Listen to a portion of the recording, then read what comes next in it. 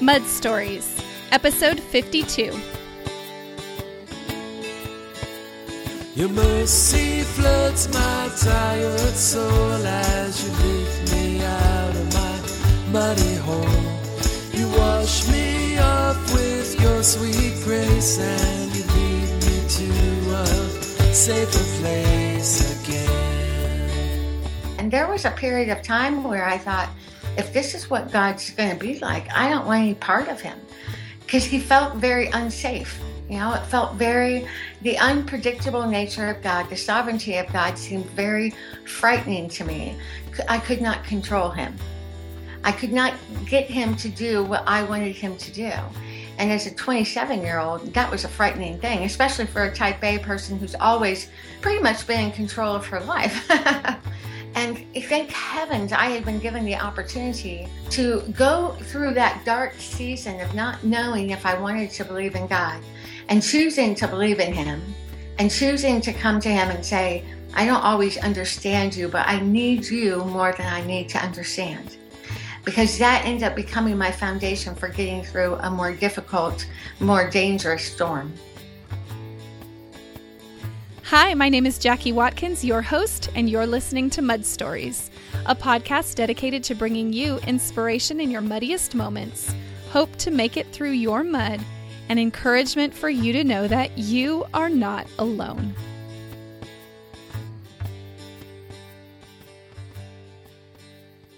Hey friends, welcome to the Mud Stories podcast. I'm so glad to be back with you this week. And if this is your first time joining me, I just want to extend a huge warm welcome to you. I'm so glad you're here. So today, Michelle Couchot is here to share with us her undone story of suffering and how she has met the obstacles of an unexpected life. Some of you may know Michelle from her online work. She has been the co-host of Michael Hyatt's podcast, This Is Your Life. She's also served as the MC for Women of Faith, and she is a popular speaker and speaking coach who resides in Colorado with her husband and 6 beautiful children. It really is a miracle that Michelle can even talk at all, given what she's faced this last year. And she shares today with such transparency and openness and vulnerability the lessons that she's learned in and through suffering and the unexpected things she's faced. To me, Michelle is a special friend who I have interacted with for the last 3 years through online things, texting, Instagram, and connecting in person as well. And I have just patiently been waiting for her to be able to record a podcast episode with us here. And so we were able to get together last week and talk, and I can't be more thankful for her and her message. And I am confident that whatever you're facing today, no matter what it is, no matter what unexpected event, because we all have something unexpected that happens to us throughout life. And oftentimes these unexpected things cause so very much pain. And it's really hard to do the everyday things as we're grieving or suffering or in pain. And that's what this podcast is all about. I want you to hear these muddy, gunky stories so that you can know how God has met others in their pain and that you can be confident and reassured to believe that God will indeed meet you right where you are and he will redeem all things for good in his time. And so today I'm praying that Michelle's message and her words would inspire you and encourage you and give you hope where you may not have had any hope. And if everything's going great for you, I think there's a lot she can offer in this conversation as well to give you the insight that you need to help someone else around you that's suffering. And don't forget to receive the show notes for this episode, including some of the key phrases and nuggets of wisdom that Michelle shares. You can text the words episode 52 with no spaces to the number 33444. And you just reply to the instructions that are texted to you, and that PDF will be sent directly to your email, totally free. And I hope that blesses you. And so without further delay, here is my conversation with Michelle Couchot. Enjoy. Hi, Michelle. Welcome to the Mud Stories podcast. I am not sure I can be more thankful that you're here. Oh, that's so sweet. Thank you, Jackie. I'm glad to be here. Well, you mean so much to me because 3 years ago, I was writing my own very messy, muddy, undone story on my blog, and I dared to hit publish on a series of what I'd gone through. And out of the blue, you sent me a message cheering me on, letting me know that you were reading and that you were so supportive. And, that meant so much to me. And since then, we kind of developed an online friendship and messages back and forth. And you extended an offer of friendship to me that I've not forgotten. And I'm just so, so thankful for who you are. Oh, to me, I hear that and I'm like, that's just a total God thing because I feel like I've been the recipient of the gift. Well, that's two of us then. We both got a gift. How about that? Nice. Well, I was so excited to finally meet you at Women of Faith in Anaheim last September, and we got to hug and chat a little bit, and we talked about you coming on my podcast, which I was so excited about. But then a few weeks after that, you experienced another unexpected turn in your story, which delayed your ability to join me. And I've just been patiently waiting for you and praying for you. And so I'm so glad you're here. I feel like we have so much in common. So much. I totally agree. And I can't believe it's now been probably going on 9 months since we saw each other at Women of Faith. I know. For being very patient. Oh, well, it's my privilege. Well, has today been a good day? I know it's summer. Kids are home. My kids are in a theater arts camp this week, so that's been really fun for them to experience that. But, it's different. It's a different pace when kids are home, right?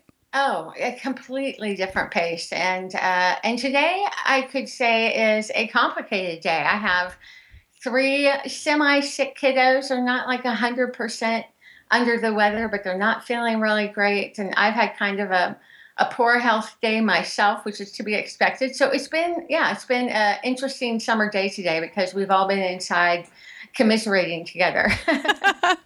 Oh, those are hard days, sick days like that. Real life, right? Real life mess. Well, I'd love it if you would take just a moment to introduce everybody, if they don't know who you are, to introduce us to you and your family and a little peek into what you were doing in life before this unexpected turn last fall. All right. Well, I am married to Troy. We've been married for almost 15 years. We have 6 kids. And I'll give you their ages, which as soon as I give you their ages, you'll know there's a story behind the story. But I have 6 kids, ages 23, 21, 18. All 3 of those are boys. Then I have a 9-year-old girl and then 8-year-old twins, a boy and a girl.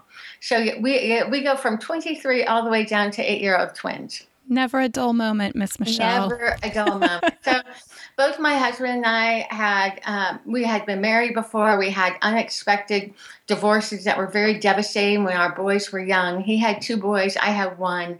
And when our boys were 4, 7, and 9, we married each other and went through all the fun complications of blended family, which is so exciting. I say that. I can relate to that. Yes. Yeah, so complicated, and pushed through, defied the odds, made it work. And we were just at the verge of being done with parenting. 2 of our boys were out of high school. The 3rd one was getting ready to drive. And 8 weeks after our 2nd son graduated from high school, we got a phone call asking us if we would take in 3 children. The mom could no longer care for them. They were twin 4-year-olds and a 5-year-old. And so the question was asked of us, will you take them? So that pretty much rocked our world in a significant way. And we'll get into more of that later. But 24 hours later, we picked them up. And overnight, we became the parents of 6 kids instead of 3, which is how we end up where we are today. Wow. And you and your husband were both working, right? Yes. I think our husbands are both contractors. Yes, absolutely. Yeah, my husband and I are both entrepreneurs. He's a general contractor. He does a lot of custom remodeling projects, basement finishing, all that kind of stuff. He does beautiful work. My house is amazing because of him. And then I have my own business as a writer, a speaker, and a speaking coach. So both of us had our own businesses, and they started to take out just about the time we were supposed to be empty nesters. So adding 3 more children into the mix didn't just kind of upset the fruit basket or our family, but it kind of changed all the dynamics related to both of us being business people and how we're going to go forward with parenting all over again. What a challenge. What a challenge. And not just parenting all over again, but the unique challenges that you faced with the 3 littles that came to be with you. Exactly. Can you share some of that undoneness, that unexpected experience, right?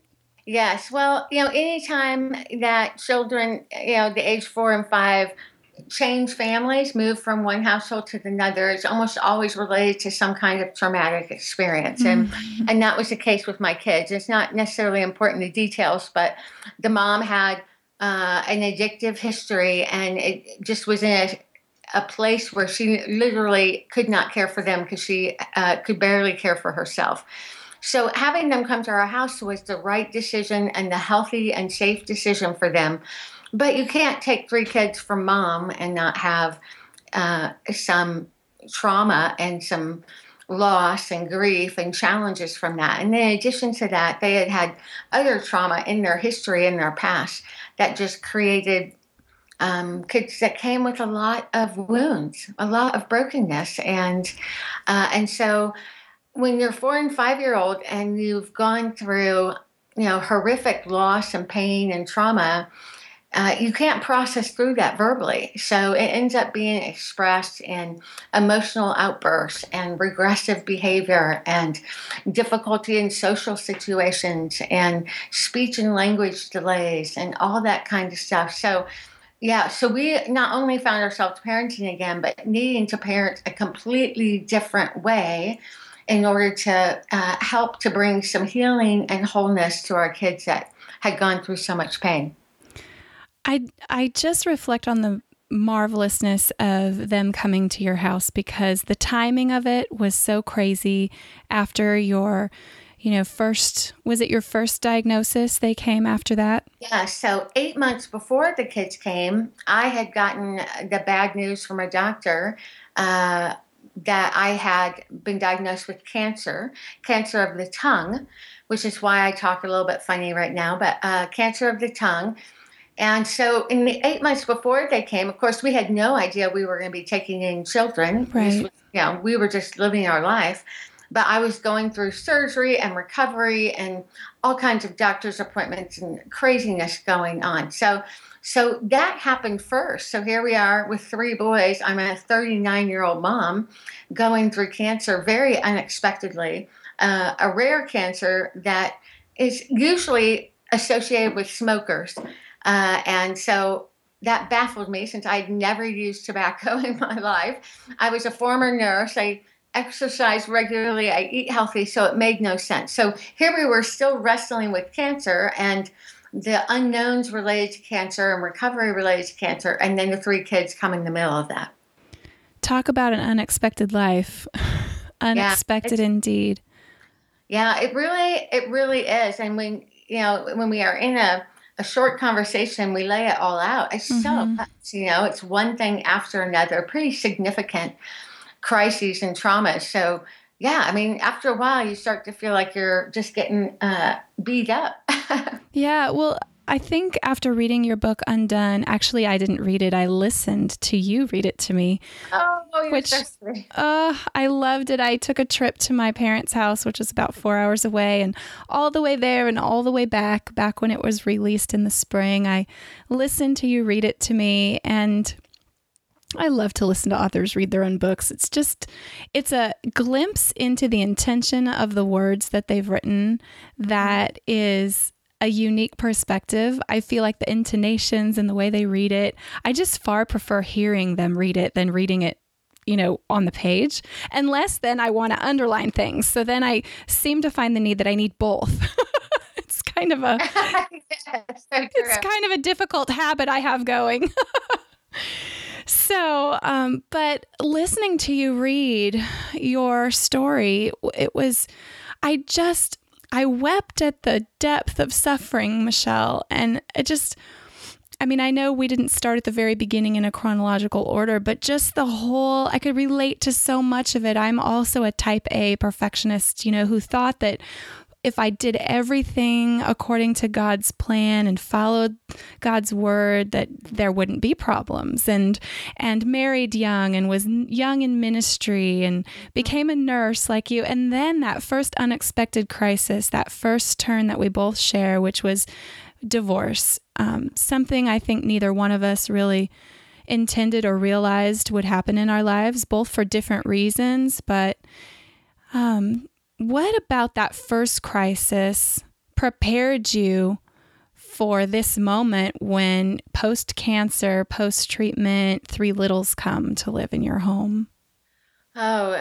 First of all, that's such a great question, a very wise question, which comes from your experience, I have no doubt. That first crisis, finding myself 27 years old, going through a divorce with a 1.5-year-old son, that was my first experience with, in my mind, God not behaving like I expected him to. Yes. Which sounds so, even arrogant saying, but yet we have that. We have this kind of gut feeling that if I do everything right, mm-hmm. and if I read my Bible and I love God, that he should behave according to how we expect him to.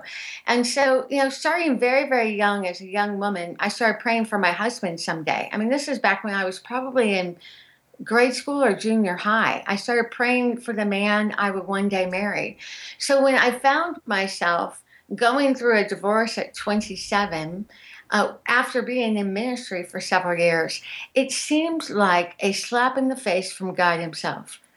If I can pray for that many years, a good prayer. It's not like I was praying to win the lottery. I was praying for a godly husband and a good marriage and to be able to serve God within our marriage. So it was a good prayer. So if I could pray for that for so long and so faithfully and end up in this mess of a divorce and with a child that would go through the same pain and loss, it just seemed like such a huge slap in the face from God. And so for a couple years, I really wrestled with what I believed about him. And there was a period of time where I thought, if this is what God's going to be like, I don't want any part of him. Because he felt very unsafe. It felt the unpredictable nature of God, the sovereignty of God seemed very frightening to me because I could not control him. I could not get him to do what I wanted him to do. And as a 27-year-old, that was a frightening thing, especially for a type A person who's always pretty much been in control of her life. Then fast forward another, 13 years to 39 and 40 when I'm a mother of 3 boys, 2 stepsons, a biological son. I go through cancer and I take in 3 kids. Although I had moments of struggle and moments of questioning and doubt and all of that, which always comes with crisis, we shouldn't be surprised by that. The wrestling I had done with the sovereignty of God back in my 20s really became the cement under my feet during this greater upheaval. It was hard for me to imagine anything more devastating than a divorce, but actually, as it turns out, cancer and parenting 3 more kids is a bigger upheaval. And thank heavens I had been given the opportunity to go through that dark season of not knowing if I wanted to believe in God and choosing to believe in him and choosing to come to him and say, I don't always understand you, but I need you more than I need to understand. Because that ended up becoming my foundation for getting through a more difficult, more dangerous storm. Well, let's talk about that more difficult, dangerous storm, because after you began parenting 3 new little ones. As cute as they were, you still had challenges that you faced with them adjusting and accommodating to a new family, as well as shifts in your career, changes in your health, and then another diagnosis. Yes. So we get through the first diagnosis. we get through the first year with the 3 kids, which was the hardest year of adjustment by far. I mean, just massive adjustment. When your family almost doubles in size, it's massive. And then in 2014, we think maybe we're getting over the hump. We're getting ready for my youngest of my oldest kids to graduate from high school and all of that. And in February of 2014, I find another lump inside my mouth on my tongue. I was going on 4 years cancer-free at that point. I was about 3. Wow. And yeah, which is a long time. And so in February, found this lump, and I just knew. I just had that gut feeling. Sure enough, the doctor did a biopsy, and the cancer had come back. Bigger and a little bit more difficult this time. So I went through another surgery in March of 2014.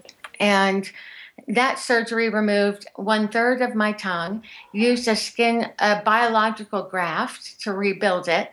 And then after that surgery, the doctors weren't sure. They couldn't decide whether to do treatment or not. So they left the decision up to me, which is not fun, by the way, when you have to make those big life-altering decisions. At that point, I decided to wait for doing chemo and radiation because the doctors were really torn on whether or not it was worth the permanent side effects. And so we were kind of weighing that. And so I was very optimistic at that point that they had gotten it all. The doctor was very optimistic that she had gotten it all. And so I went back through recovery, spent several months recovering from that surgery. And it wasn't long after that, it was November of 2014, that I found yet another lump, and it had come back for a 3rd time. And this time it was so aggressive, so much more advanced that I didn't have any choice. We had to dive into very aggressive treatment, very aggressive surgery where they took out 2/3 of my tongue. And then within just a few weeks of that surgery, they started me on very intense chemo and radiation that lasted for about 3 months. And that was just this last fall after I saw you. Yes, it started November. I just finished treatment in February. And so from March till now, 4 months. It's only been 4 months. I've been just working to basically get my life back. They really took me to the brink of death this time. So when I say it's been brutal trying to recover, I mean, it's really been brutal. Oh, Michelle. I've gone through surgeries to remove part of my tongue, and nothing could prepare me for what it was like going through that treatment and recovery process. Yeah, as a nurse, I can remember being in my surgical rotation, and Loma Linda University, near where I live, has a whole floor dedicated to head and neck surgery and treatment, and the things that people have to endure in that area of treatment are just, I don't even have a word to describe it. It's heinous. I'll give you the heinous, ruthless. Yeah. It's just, yeah. I didn't know this before, but after going through this and talking to multiple doctors and nurses, they've all told me that head and neck cancer and treatment is really like worst of the worst. Yeah. And I think it's because it alters so much of our ability to communicate and to eat and, our appearance, our relationships. It's just, it hits an area of the body that's very public, don't you think?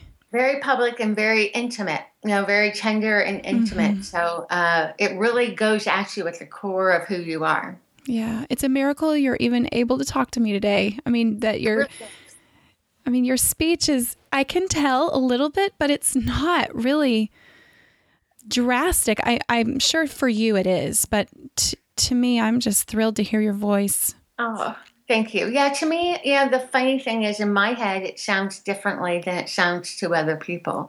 So when I listen to myself talking on an interview, it doesn't sound as bad to me when I listen to myself versus when I'm talking and hear it in my own head. So interesting. Yeah. So, and that's just kind of, I think that's part of the anatomy. They rebuilt my tongue with tissue from my arm and my leg. And so my voice is now further back in my throat. So it just sounds different from inside me than it does to everybody else. But the hardest thing is learning to live with a different level of functionality. In a very real sense, I've got a permanent disability now, and I can still walk and all of that, which is wonderful. But when somebody has taken out 2/3 of your mouth, your tongue, you can't eat or talk or drink, or you can't function the same. So it creates a very real disability. And so I'm finding this next phase of my journey is, in part, some heavy grieving over what's been lost, and yet still pushing myself to not get stuck in that grief and move forward. And that's for many people who have gone through some kind of major loss, that's a very hard place to be, a very precarious place to be. Well, and not only precarious, but uncertain, because it's uncertain because fear can sometimes creep in and invade that place of acceptance. As we grieve, there's a lot of fear in grieving, don't you think? Because it's the unknown. Yeah, well, grief is very painful, and it's very scary because it brings up doubts and questions about our existence, and about, pain loves to convince us that it will never end. And so grief, there's this fear that, what if I never get through this? What if I never move past the grief?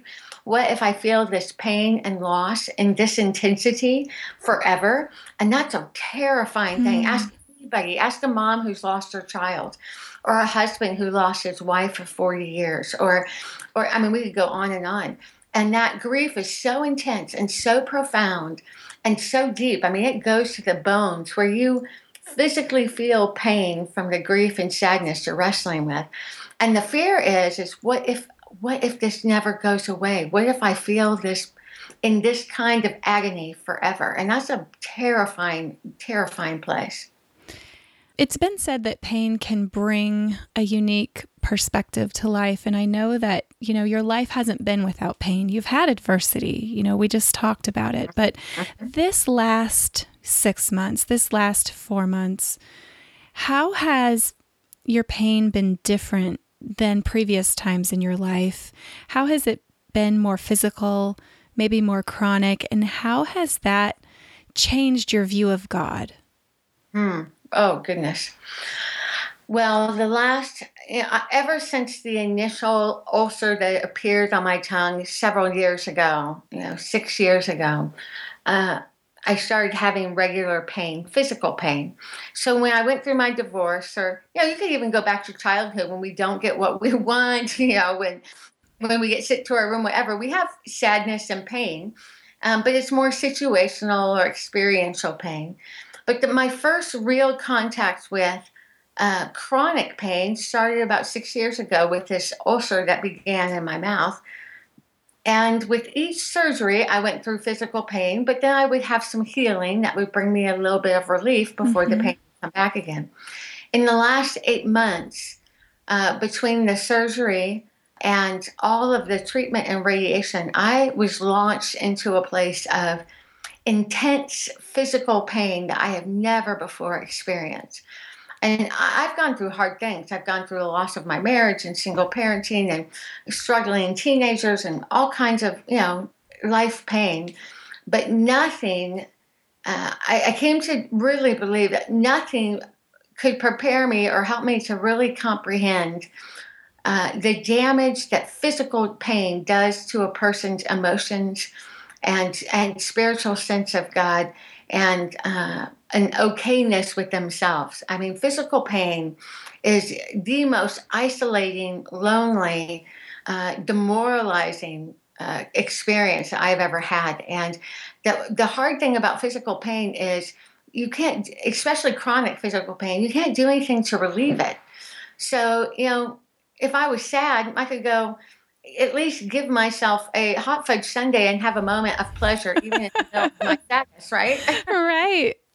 Or I could pour myself a cup of coffee and read a book. So even if I'm sad, the sadness is pervasive, but I can find things to do that may bring an element of pleasure to even my sadness.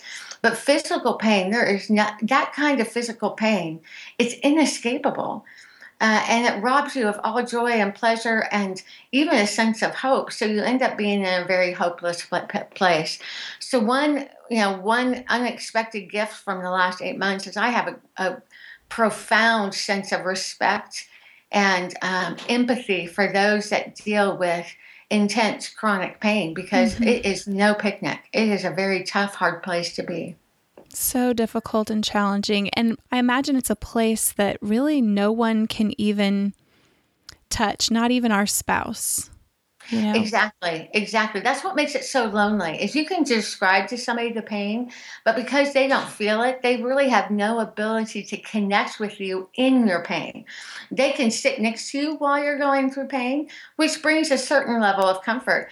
But when your pain is that intense, it is so lonely and so isolating that even your spouse sitting next to you feels far away. I imagine I spent a lot of time while I was on the couch. I mean, some days I was writhing in pain, and I was on massive pain meds too. I spent a lot of time while I was laying there thinking about Christ on the cross, believe it or not, because I thought of how the night before he was arrested in the garden, how he knew what was coming and how he grieved and felt that same sense of significant agony as he prepared for the physical pain that was to come. And then I think about just the road to the cross and what that looked like and what he went through with the crucifixion and the horrific pain, and how isolating, even when you read his words and read the story, you can see the loneliness that he felt on the cross. And some of that was because of what he was doing by carrying our sin on the cross, but some of it was the physical pain. Yes. Incredible. And yet comforting, I'm guessing, in the fact that he is a Savior who is acquainted with the most severe suffering possible. Absolutely. And, when you're in pain, it's hard to find many things that give you comfort. But I have a very good friend who has been dealing with pancreatic cancer for 12 years. It's so uncommon for somebody to live with pancreatic cancer for that long. And she's really a walking miracle, although it's so significant. Her journey is so severe right now that she's in daily pain. I mean, she's in awful pain every day, something you and I can't even comprehend. And she tells me again and again that she literally pictures herself curling up at the foot of the cross and wrapping herself around Jesus' feet, because it's the only place that she finds any measure of comfort, because he gets it. It reminds me of that scripture in Galatians where it says, I've been crucified with Christ. Therefore, I no longer live, but it's Christ who lives in me. He loved us and gave himself for us. And yet, I just can't imagine the prison that it feels like being in chronic pain. And I know so many, as a nurse, I know so many deal with it, because we've even had in-services, pain is considered the fifth vital sign. And in all of our documentation and all of our treatment and care of people, especially in acute hospital settings, pain is right next to blood pressure, pulse, temperature, breathing, and everyone has a right to pain relief and pain management, and they have specialists who just handle the treatments for chronic pain. And it's devastating, the numbers of people who are dealing with chronic pain. I'm wondering if you, in your experience with what you've just endured and continue to endure, sometimes in and out, depending on the day, is there something that you found to tangibly help, other than, pondering the suffering of our Savior and how he is with us and never forsakes us? Is there another thing, anything that might help somebody out there today who's facing that? Well, another of the greatest comforts for me was someone who understood that pain element and was willing to just stay close to me through it. So like my friend, who has been surviving pancreatic cancer for 12 years, she would text me every single day, multiple times a day, even from her bed. She's in bed in pain herself.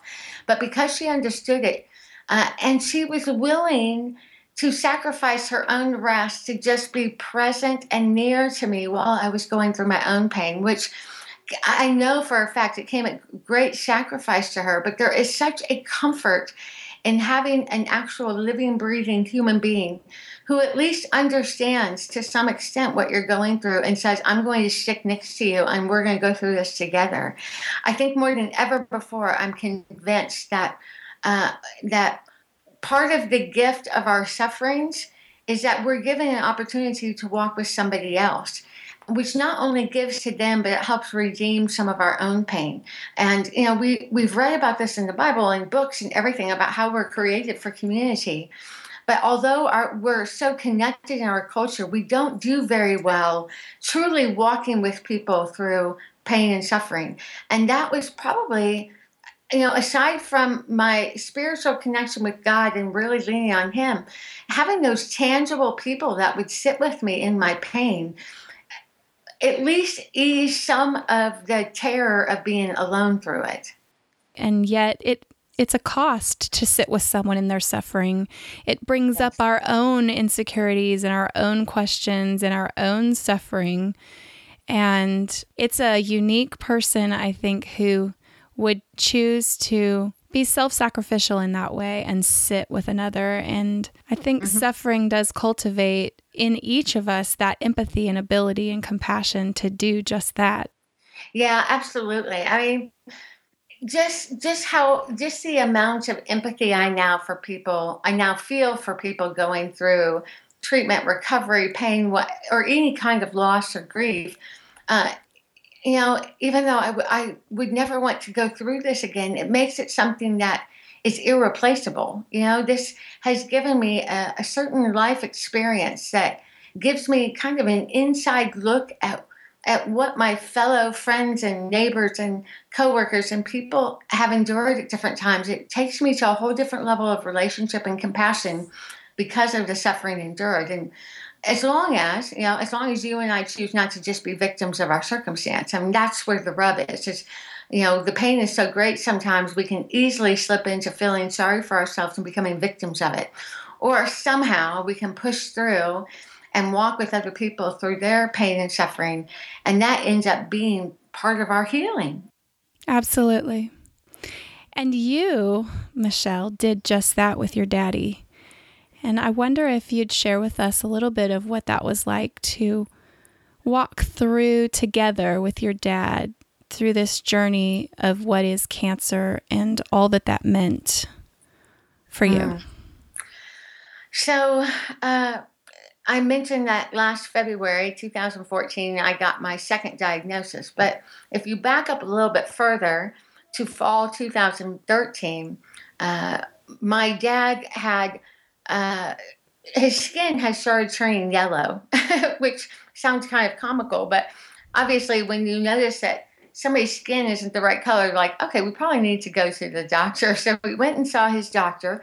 I had just been with him 2 weeks before, and we had gone to Disneyland together and spent a vacation together, and he was fine. I mean, he was in great health, doing well. But that skin color was odd. And so he went to the doctor, and the doctor thought that he had a blocked bile duct or maybe hepatitis or something like that. And it turned out to be the blocked bile duct because of tumors. And that's when my dad found out that he had pancreatic cancer. Now, being a former nurse myself, I knew, when it comes to cancer, pancreatic cancer is kind of like the top of the list. It's the most scary, most difficult to treat. And yet my dad's doctor had said that they had caught it very early. So we were very hopeful and optimistic. He flew to Sloan Kettering Hospital in New York City, went through a massive surgery called the Whipple procedure. Then after that, went through chemo and radiation. And so at that point, I had only gone through one cancer diagnosis, but I thought how wonderful it was that I had at least gone through the journey. And so I knew how to walk with him through some of those scary days and the unknown days and the waiting for test results and all of that. And so it created an interesting bond with us as we went through that process. And, there's nothing more powerful than when you as a daughter get to speak spiritual truth and life and back to your parents and share that with them. It was just an amazing, amazing process, even though it was a hard time. And then just as my dad was finishing up his treatment is when I found out that cancer had come back for the second time for me. And we didn't expect that at all. So here my dad is, what we believe, he's cancer-free. And we think, all right, we've got 2 cancer-free people in our family. Yay! And just about that time is when I found that additional tumor and found out the cancer was back. So then we switched seats and he became the cheerleader, cheering for me as I was going through surgery again. So then when I came through that, we had about 8 weeks where I was recovering from my surgery and the second cancer diagnosis. My dad was recovering from treatment. And here in our minds, there's nothing but life ahead for us. And we are so thankful. And then May of 2014, just 2-3 months after my ordeal, my dad found out that the cancer was back and it was terminal. And so at that point, the doctors gave him 10 months to 2 years. What we didn't know at the time, it was that was far too optimistic. He ended up being with us only 3 more months at that point. Oh, so hard. It's hard to even say it because I'm sorry. Such a massive blow in the middle of so many blows, right? You start to wonder, really, how much more should one person have to take? And so when you hear the word terminal, you start having some serious conversations with those you love. Mm-hmm. I've talked to friends who have lost loved ones in car accidents or aneurysms or sudden strokes, and their biggest frustration or grief or loss is not being able to have that one last conversation. And what I can say, the gift of cancer for us was the fact that it's made us so aware of the fragility of life that we had the hard conversations. We had the loving conversations, the forgiveness conversations, all those things.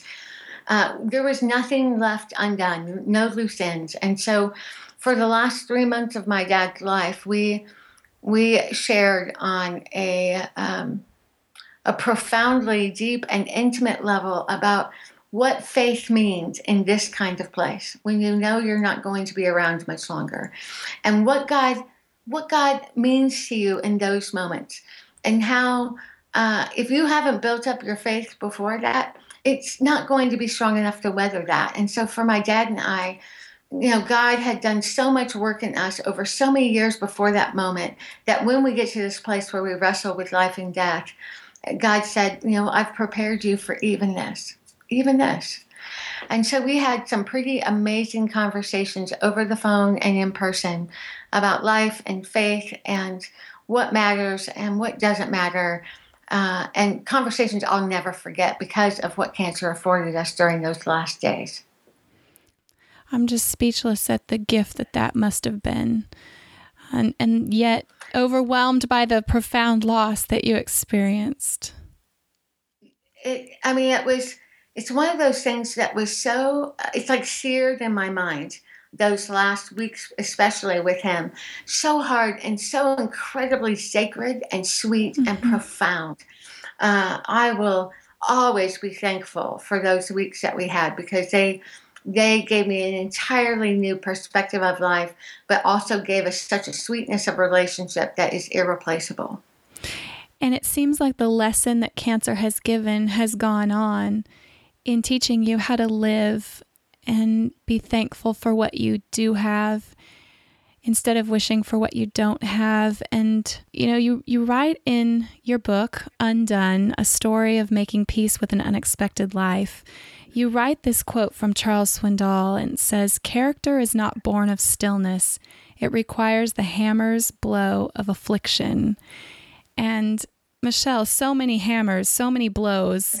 Yeah. The character, don't you just feel like, Lord, I get it, like I'm with you and I'm not leaving and you're not leaving me, and let's just do this. Let's be done with the blows, Exactly. I have many days like that where I'm like, okay, uncle, enough. Right. I've had enough. I can't do anymore.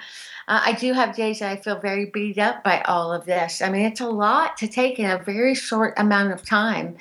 And we haven't even talked about just the normal daily challenges of kids and life and Right. school. I mean, these are just the major blows. And so there are days that I want to curl up and just feel sorry for myself, frankly. And there are days I give myself permission to do that for a short period of time. But at some point, I either can choose to live or I can choose to have a living death. I mean, to sit around and mourn what's happened isn't going to change the circumstances. There's nothing I can do.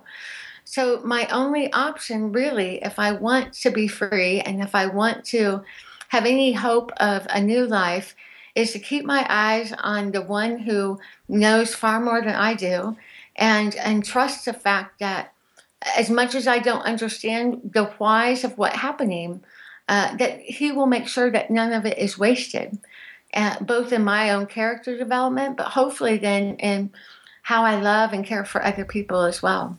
And we may never know the process of what he's doing in and through us, but trusting that he's good even when he doesn't feel good. It sounds so cliche, but I feel like that's what your message is as it comes full circle from that first crisis of faith to even today. It really is a choice, isn't it? Yeah, absolutely. And, the more that I honestly share my story and, try to be as vulnerable and authentic about it as possible, the more that I hear from other people and their hard stories, I can't even tell you the number of emails and messages I have received from people in their own undone story. And so mine has cancer and 3 additional kids from trauma in it, things like that. But I hear stories from people all over the world that are going through horrific circumstances that have nothing to do with cancer, but we're all in this undone place. And one thing that's really taught me is that suffering is not unique to me. I'm not the only one going through pain and suffering. There is a wide, vast world of people out there that are enduring their own hard, painful stories. Yes. And if we continue to live isolated, it's going to be all the harder for each of us to endure. But if somehow we can start telling each other the truth and walking through this together, and all of us clinging to the hope of Christ in the middle of it, then we have a shot of having a full, abundant life, even in the middle of our hard stories. And that's what the hope is. I believe that's what Jesus gave up the perfection of heaven to come down and wear very human, painful skin, was for that purpose, for us to see that we don't have to be alone, which is why he was called Emmanuel, God with us, because we're meant to do life with one another, with him. Yes, which is why Paul said, I count everything as loss because of the surpassing worth of knowing Christ Jesus. And that's what we're living for. That's who we're growing toward in and through our suffering. And he promises not to leave us or forsake us. He promises to grow our character and mature us. And it's a journey and a trusting one that we have to choose to say yes to. Yes. And I see in you have done just that. And not only have done it, but you've written it down for us in your memoir called Undone.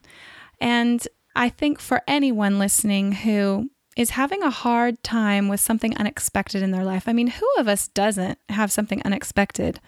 I think it just hits everyone. And I just would love for you in closing to just share a little bit about the experience of writing this book, because this didn't come without a cost. I'm guessing it didn't. Anytime, I mean, I've chosen to write things that are vulnerable and embarrassing and transparent, and it's not an easy journey, Michelle. And so could you share with us a little bit about the book? Maybe some behind the scenes of how it came about or what it was like going through it, reliving these stories, being willing to share in the hope that it would encourage someone out there who does have a story of their own to go out on a limb in that next conversation where that door opens and they could choose to say something or they could choose not to, for them to be encouraged to step out off the cliff and just say yes to sharing their story. Yes, this book, I knew when I took on this project of writing this book that I either needed to go big or go home. In other words, I couldn't talk about the undone life and keep my cards close to my chest. Yeah. It would dishonor the reader. It would dishonor the story, and it would put the focus on me trying to be perfect and nice and plastic versus on a God who redeems the broken things. And so I knew that I had to be willing to expose the deep, dark, hard things, the unfinished places, the loose ends in myself and even my own character and family, all of that, in order to do justice to the story. But boy, for a type A perfectionist, that's very hard to do, because I would much rather y'all think I'm perfect than show all the raw, open places. And yet, over the years, as I've gone through one blow after another blow, I've also come to realize how much stinking work it is to try to appear perfect all the time. Yes. It is so much work, and it requires so much energy. And behind our attempts, because all of us do this to some extent, we have our online personas that we try to portray to everybody that appears like our family is much more happy and put together than they really are, and that we are always patient and kind and say kind words to everybody that we live with, and everything's always a devotional and a prayer and everything, and that's just not even real. And we work so hard to put on this persona because behind it we don't think we're lovable and worthy enough otherwise. Mm-hmm. And to me, that tells me that I haven't fully grasped the grace of God yet. I'm really not living in a place of grace, because when I understand that God's love covers all of that, His grace covers all of that, I can live as a forgiving woman, still imperfect, but I don't have to pretend, because it's really not about my performance, it's about Him. So, for those that are so afraid to put it out there, my first suggestion is I would do some serious wrestling in your own private house, bedroom, wherever, where you really wrestle with why you feel a need to hide. Yes. And as you wrestle with that and really try to figure out what it is you're afraid of, just start back at the basics and once again come face to face with the fact that there is nothing you and I can bring to the table that makes us worthy other than the fact that we are loved by a God who gave everything for us. That's what makes us enough. No matter how perfect we try to be, we're going to fail, period. There's nothing we can do to fix that. So wrestle with that. Come to a place of true freedom in knowing that we are flawed, messed up people, but boy, we have a God that loves us enough to cover over all of that through His Son Jesus, and that's what makes a difference. And then the second thing is the second step, as you wrestle through that personally, and you work through that personally, then you can start to connect with others. And here's the deal: this is the short of it. Your perfection does absolutely nothing to create connections with other flawed, vulnerable, hurting people. That's right. Bringing your perfection does nothing to connect with them. Because I don't want to be around you if you're perfect, because then that makes me feel terrible. Exactly. Nobody wants to be around that. But if you come as a in-progress person covered by the grace of God, you have everything to offer. I mean, ultimately, we like to say it's not about us, but we're very much making it about us. Mm-hmm. And the more that you and I can really wrestle through our own predisposition to make it about us and our offerings and our perfection, and really understand that the best thing we have to offer is Christ, and that's it. The more peace and freedom we will be to be our flawed and perfect selves, because it's not about us. It's about pointing to somebody else. That's right. To pointing to what God is doing in and through us, and it's only because of Him. And we are pre-approved. I love how you highlighted that and brought that out, because that really is the place from which we can dare to share. Yes, absolutely. Yeah. And that's the most powerful story, isn't it? The impossible ones, the people that are the biggest mess that God does something amazing with. I mean, that's what's so incredible. So for the person listening that feels like they are far too messed up, and far too broken and far too outside the reach of God's hand, that is God's favorite kind of story. Mm-hmm. Because then it's all about him being able to do what only he can do. Right. And it makes us really drawn and magnetized to that person because we know they're not perfect. They've been through hard things. It helps us see ourselves in their story, and we feel this bond of trust, which can lead to that healing that we all long for together. So absolutely. Absolutely. Well, Michelle, I'm just so thankful that you joined me today and that you have dared to write your story. And I hope that everybody goes out and gets it. And I think they should actually get the audio version because it's just marvelous to hear you read it. But that's just my biased opinion. I'm wondering before you go, if you can share with us where they can find you online, and then just a little glimpse of what's ahead for you, because before this last fall, this last diagnosis and radical surgery and being taken to the brink, you were really experiencing some fantastic opportunities in your career.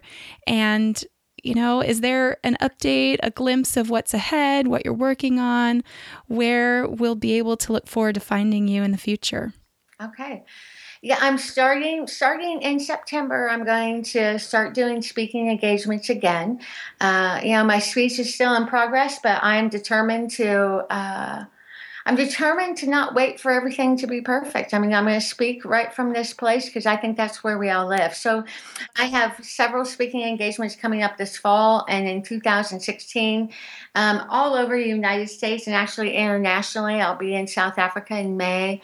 And going multiple different places. I'm very limited in the speaking engagements that I'm doing just to preserve my health, but I have several already lined up and am doing those. And the best way for people to keep up to date with me is online on my website because the story continues to unfold and I know so many people have asked for updates on what's going on. So the best way to connect is at my website, which is MichelleCushatt.com. It's MichelleCushatt.com. And that's where I blog and post regular updates. And you can even find out more about my speaking engagements, things like that right there. I love it. And I love following you on Instagram. I love your pictures. Yeah. It's one of my favorite things because you really get a glimpse of real life, I think. It is. And I love how you can connect and leave comments and you don't get 20 gazillion emails from the comment you left. Yeah, so true. I mean, just on a practical side note. But, exactly. Well, I really sincerely from the bottom of my heart am so thankful for your friendship, albeit an online one. But I feel like if I lived close by, I'd be tracking you down and walking my 3-mile route with you each day. And I would love that. Dragging you out and definitely sipping chai tea lattes with you because yes. I have a serious Starbucks problem. I do too. Yeah, I don't have much taste left, but I can still taste my chai tea. Awesome. Well, Michelle, we will commit to praying for you and your family and cheering you on and look forward to what God is going to continue to do in and through you. So fun to talk to you today. Such a pleasure, Jackie. Thanks for doing life with me over the last few months. Absolutely. All right. Have an amazing day. You too. Bye-bye. I so enjoyed my conversation with Michelle. And again, if you want to get the show notes for this episode, all you have to do is text the words episode 52 with no spaces to the number 33444 and follow the directions that are texted to you. And that will be emailed to you completely free. And I hope it blesses you. Also, don't forget all the show notes and links to Michelle's book and anything else that was mentioned in this episode you can find on the show notes page at JackieWatkins.com/episode 52. And also the Mud Stories app is completely free if you want to download that from wherever you download your apps. There's an Apple app and an Android app for you, again, completely free. You can also get an audiobook completely free today, and I would recommend Michelle's book, Undone. If you are interested in hearing her read it, I thoroughly enjoyed it, just like I shared, And so all you have to do is go to mudstoriesbook.com and sign up for a free 30-day trial, which you can cancel at any time at no cost to you. And you get to keep the free audiobook. And Michelle's book is there. It's entitled Undone, A Story of Making Peace with an Unexpected Life. So if that appeals to you, you can start listening to it today, mudstoriesbook.com. I'm so thankful that all of you listen in each and every week, and I hope that if you've missed some of the previous episodes of this past year, that you would, download some of those, check them out on my website or on iTunes. And I would be so blessed if you would consider subscribing to this show in iTunes and also leaving a rating or review. Both of those things would allow more people to find Mud Stories and be encouraged. And that's my heart. That's my passion. I think we all face mud. And I would hate for someone to feel alone that doesn't have to feel alone. And so if you could help me spread the word, maybe text a friend, email a friend, forward this episode to a friend, I would so greatly appreciate it.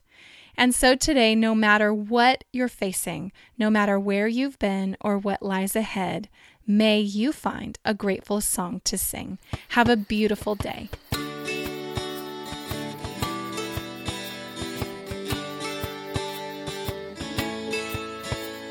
A never-ending mob of fails to press upon my mind. I pull the shame that leaves me a little bit blind. I cannot see beyond the blame, and I never will find a way out. And then I feel you next to me. You lift my head to see. Your strong arm reaches to me. Your mercy floods my tired soul as you lift me out of my muddy hole. You wash me off with your sweet grace, and you lead me to a safer place again.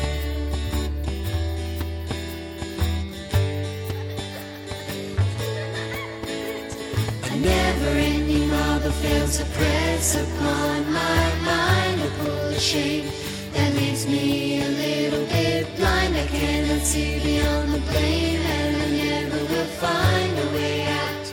And then I feel you next to me. You lift my head to see.